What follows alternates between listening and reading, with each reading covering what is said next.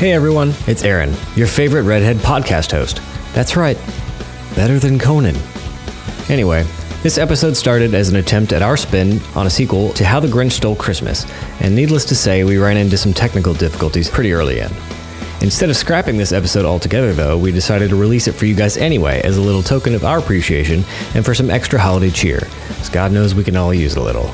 Don't forget that our suggestion form is always open and accepting responses, so head over to Facebook and Twitter, like and follow It Could Happen, a Filmprov podcast, and fill out the suggestion form that's pinned to the top of those pages. Enjoy this mini-ep and stay tuned for our full-length Christmas episode, available Wednesday, December 23rd. Have a safe, happy holiday and a wonderful new year. We'll catch up with you all in January with some brand new episodes, and remember, it could happen.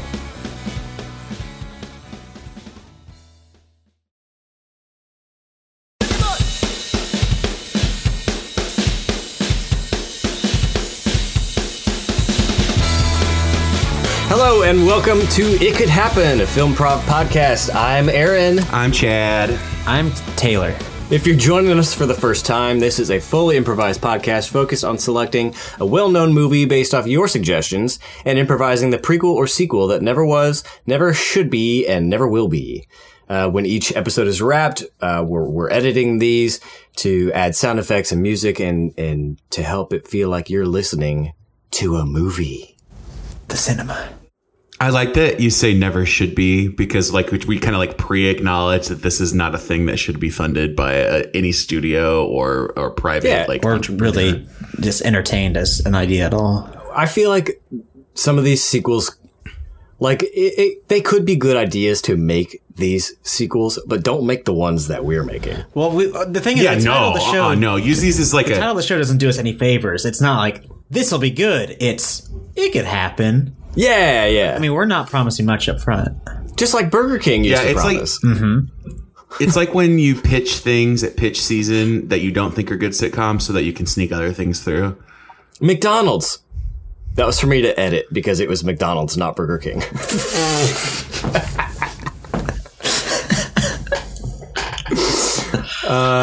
So anyway.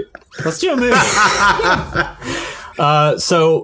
This week's movie is also a book. It started as a book. It was written, hell, I don't even know. If you had to guess when this book was written, what year?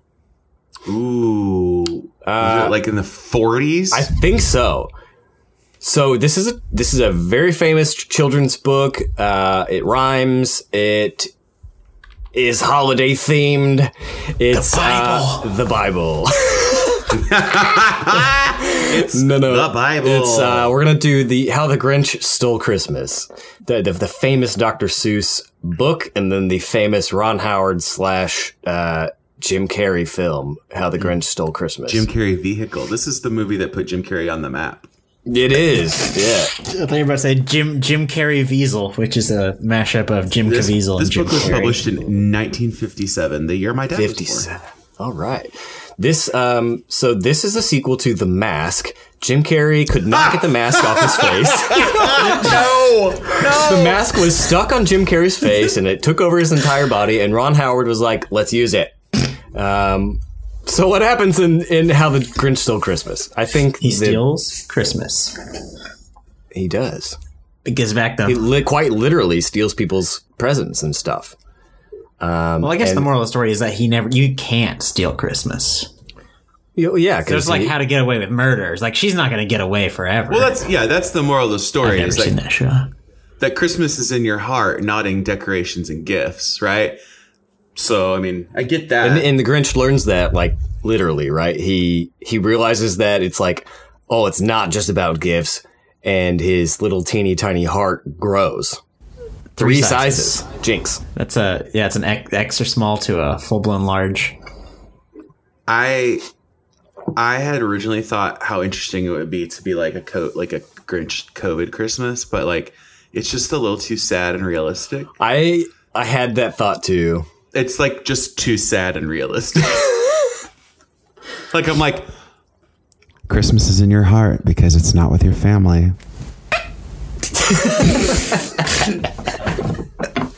How the Grinch zoomed for Christmas. I don't hate that. I mean, if I do actually hate that. What if it's just how Christmas stole the Grinch? Tell me more. How did Christmas steal the Grinch? Well, Pitch me. Like, don't give away the plot, but like, tell me more. Yeah. It could be a number of things. Like capitalism. It could be the Honey Baked Ham Company, right? It could be capitalism. It could be COVID. Oh no! It could be he was taken from us too soon. Yeah, it could be his enlarged heart. No! Capitalism makes the most sense, right? Like maybe he loves Christmas so much that he can't stop buying gifts. And now he's just broke and in bankruptcy, and yeah. Okay. How the Christmas stole Grinch. How the Christmas stole Grinch. How the Christmas stole Grinch. How the Christmas stole Grinch. I like it. Okay.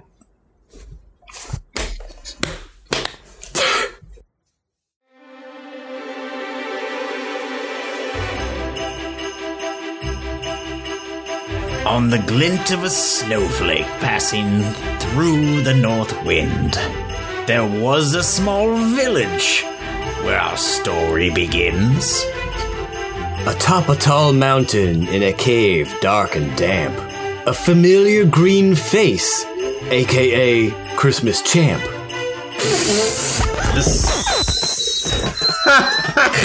Christmas Champ. Oh God.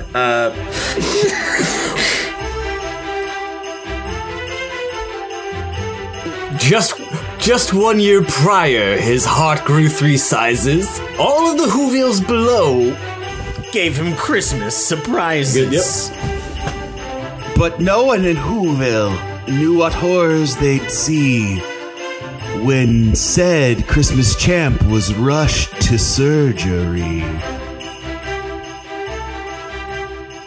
Max! Oh!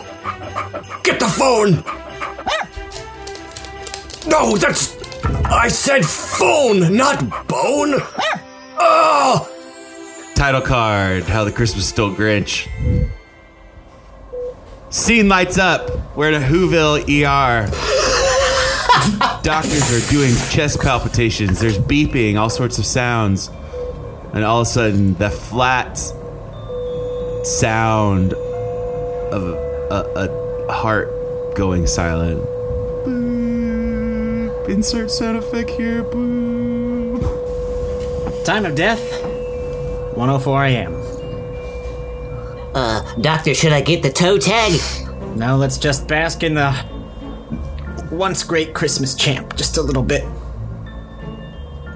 Bahu Boris, Bahu Doris, welcome Christmas, me. Get those carolers out of here. There's a dead man on this table.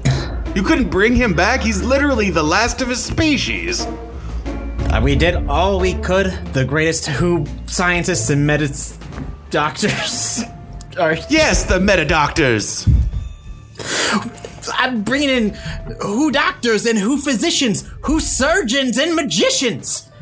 You think this is a time to joke? A man is dead. Not just a man, a Grinch. The operating room door slams open. Doctor! I've got a syringe, 100 cc's of joy! He immediately sticks the syringe straight into the Grinch's chest and pushes down the plunger. The Grinch sits up immediately. Where am I? This place is so clean, there's too many lights. It's a post-Christmas miracle. Mr. Grinch, how are you feeling? Terrible. I have the worst hangover I've ever had in my entire Christmas life. The doctor starts feeling him for a pulse. Can detect something very faintly, but isn't quite sure if it's what he expected. I hear beats, but It's okay, doctor. Let it out. I know that you're upset. Mr. Grinch, I know this is going to be hard to explain to you, but your heart has shrank back to its original size. We could barely feel your pulse. No, I'm sorry, sir. Your heart is now the size of a tiny acorn. No! It's better than the life-threatening heart enlargement you were suffering from, but I'm not sure what effects may happen now. I hope nothing too disastrous. The once joyous Grinch receives news he couldn't believe. Upon gazing at the calendar, notices it's Christmas Eve.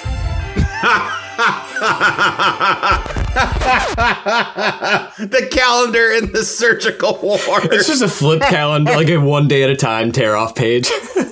Yes. Did we lose Taylor? Did we lose Taylor? I think we lost Taylor. We lost Taylor. This is going very well. We're only 12 minutes in. And so the three hosts, Aaron, Taylor, and Chad, had to cut this one short, for the connection was bad. Ne'er shall we know the fate of this creature, but tune in next week for a full-length feature. Before we retire, just a moment of your time. Please rate and review and find us online. For more fans, you see, will make our hearts pitter, so like us on Facebook and follow us on Twitter. Ho, ho, ho. Merry Christmas!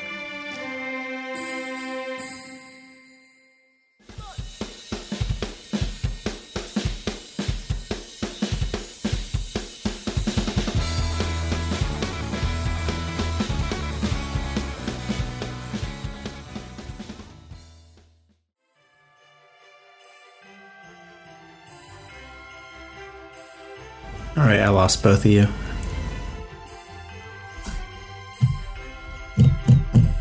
Well, this isn't good. I have no video feed.